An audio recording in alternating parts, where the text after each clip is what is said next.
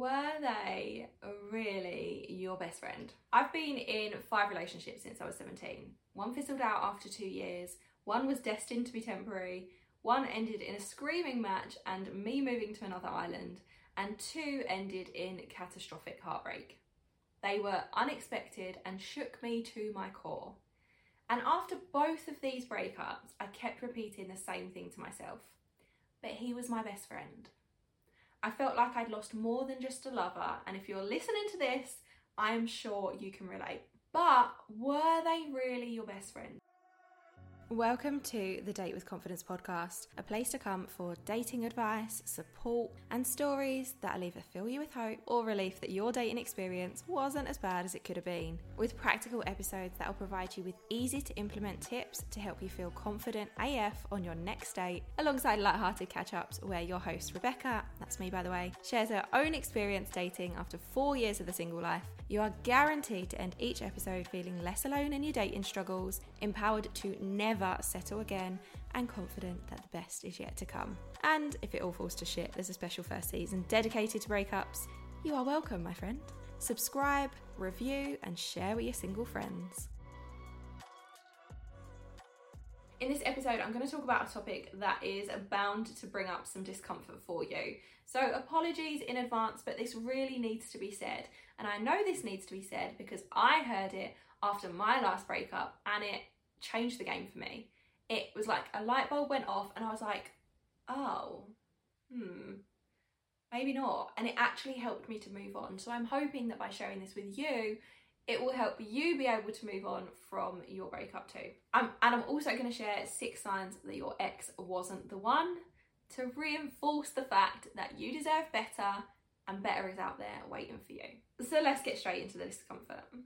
After my biggest world-shattering, unexpected breakup, I was absolutely devastated, and all I kept thinking was, but who is my best friend? I'd called him my best friend for years.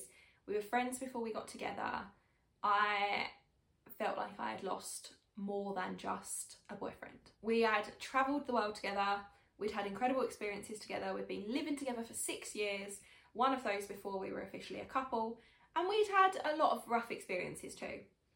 At the time, he was who I thought I was most myself around, and I really did consider him to be my best friend. But it wasn't until I was moving through the breakup and the processing phase of the breakup, the rose-tinted glasses started to lift, and I realised that best friends don't treat you that way. Best friends are supposed to support you no matter what. They're supposed to cheer you on, encourage you, respect you, be mindful of your needs. Yet so many of us are in relationships or have now exited relationships where we have this belief that they were our best friend, which impacts our ability to move on and leaves us in a state of grief for a longer period. Now, I'm not talking about the relationships that fizzle out or the ones where you grow apart over the years or the ones where you do become more like friends than lovers. So it does feel like a friendship more than a relationship. I am talking about the toxic relationships where you weren't necessarily treated as you deserve to be, and also where you perhaps didn't treat them in the way that they deserve to be treated. Because let's get the balance right here. Like, we can't just shit all over everyone else. We have to take some responsibility for our own actions on some occasions. So I'm talking about the catastrophic type breakups that shake you to your core. The shock ones, the ones you didn't see coming, the ones where they perhaps cheated on you or disrespected you, the life-altering, can't function, can't get out of bed breakups. When you think about it, and this, as I said, is what really helped me to start to move on from my last breakup, were they really, truly your best friend? Best friends don't gaslight you. Best friends don't put you down. Best friends don't abandon you to party with strangers. Best friends don't ignore your needs. Best friends don't live a life behind your back. Best friends don't make you feel guilty or ashamed when you express your feelings or needs. Best friends give as much to the relationship as they take. So perhaps ponder on that and ask yourself, were they really my best friend? And for me, when I came to this understanding, instead of being in that reflecting with fondness and feeling of lost space, I was able to feel more empowered and recognise that they weren't the one. That relationship wasn't what I deserved to have for the rest of my life, and that they weren't in fact my soulmate. And this really, well, however hard it was to acknowledge, it really helped me to move on. Because in the moments where I started to fall into this pit of despair and depression, of this sadness that my life wasn't going to be what I thought it was, I was able to remind myself of all the reasons that we shouldn't be together and all the positives surrounding the breakups, which was really, really hard because I thought that they were the one. I genuinely thought at the time, for the most part, that we were going to be together forever. But ultimately, when I came to this realization, I was able to instead reflect on all the times I'd had my feelings hurt, all the times I'd been disrespected, I'd been treated poorly. And although that was difficult because it brought up feelings of shame and self-blame of how could I let myself be treated like this for so long, it did actually help me to move on, because I stopped seeing it as I've lost this best friend, I've lost this boyfriend, I've lost this relationship, I've lost this future. Instead it was, I've lost this person who wasn't the one for me anyway. Which is still hard, as I said, because then it brings up feelings of I'm such an idiot for thinking that they were the one. But instead of romanticising what your ex was and what you think your ex was, you can move forward into the future thinking instead, I've just lost someone who was never my person anyway. So to help you move into a more empowered state where you can shift into acceptance of the situation, I thought that I'd share 6 signs that your ex wasn't the one. So number 1, the effort was all one-sided. If you felt like you were the one putting in all the effort, for example, arranging date nights, doing the shopping, scheduling time to see each other, then they were not the one. You deserve someone who is equally as invested in the relationship and in the life you want to create together. You deserve to feel special, to have someone who wants to take you out and who wants to put in as much effort into the relationship as you do. The trust wasn't there. Whether you didn't trust them or they didn't trust you, or a combination of both, if your relationship lacked a foundation of trust, it wasn't the right relationship. This is something we talked about in episode 1 of the Date with Confidence podcast, how to know if you're in the wrong relationship. When you're spending your days or nights worrying about what your partner is getting up to behind your back, it's not healthy. You deserve to be with someone who you trust unconditionally and who has that same level of trust with you. Number 3, there was a lack of communication. Communication is arguably the most important part of a relationship. If you couldn't communicate your needs without being fearful of the response, you weren't in a safe, healthy relationship.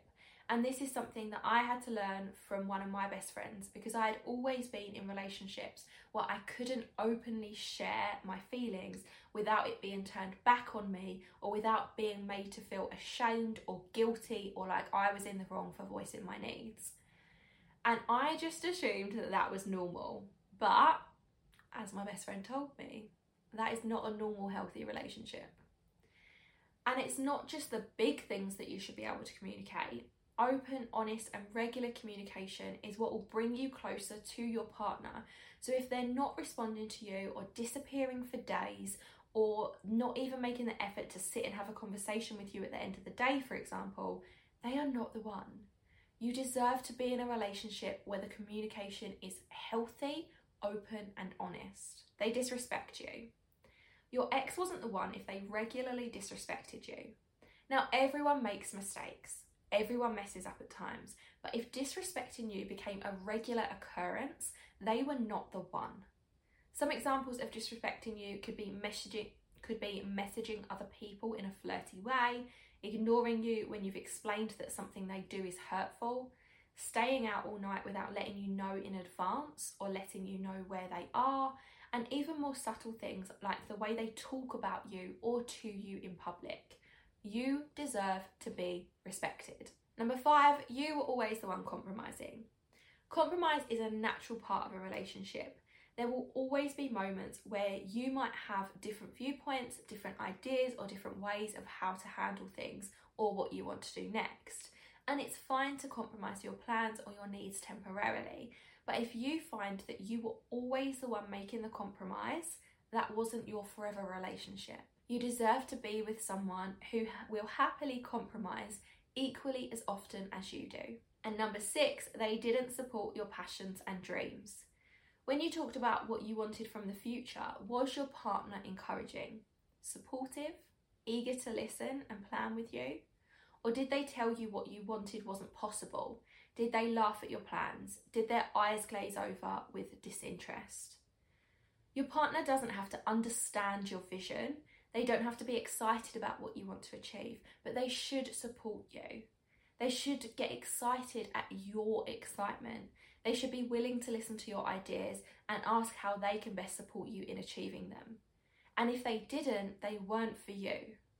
You deserve someone who supports you unconditionally and who gets excited about your excitement for the future. I hope that this episode has made you feel lighter and brought that fighter, strong, empowered energy back to you so that you can focus on the amazing future you are going to have without the person you thought you was your best friend. Instead of reminiscing about the past through those rose-tinted glasses, remember this next time.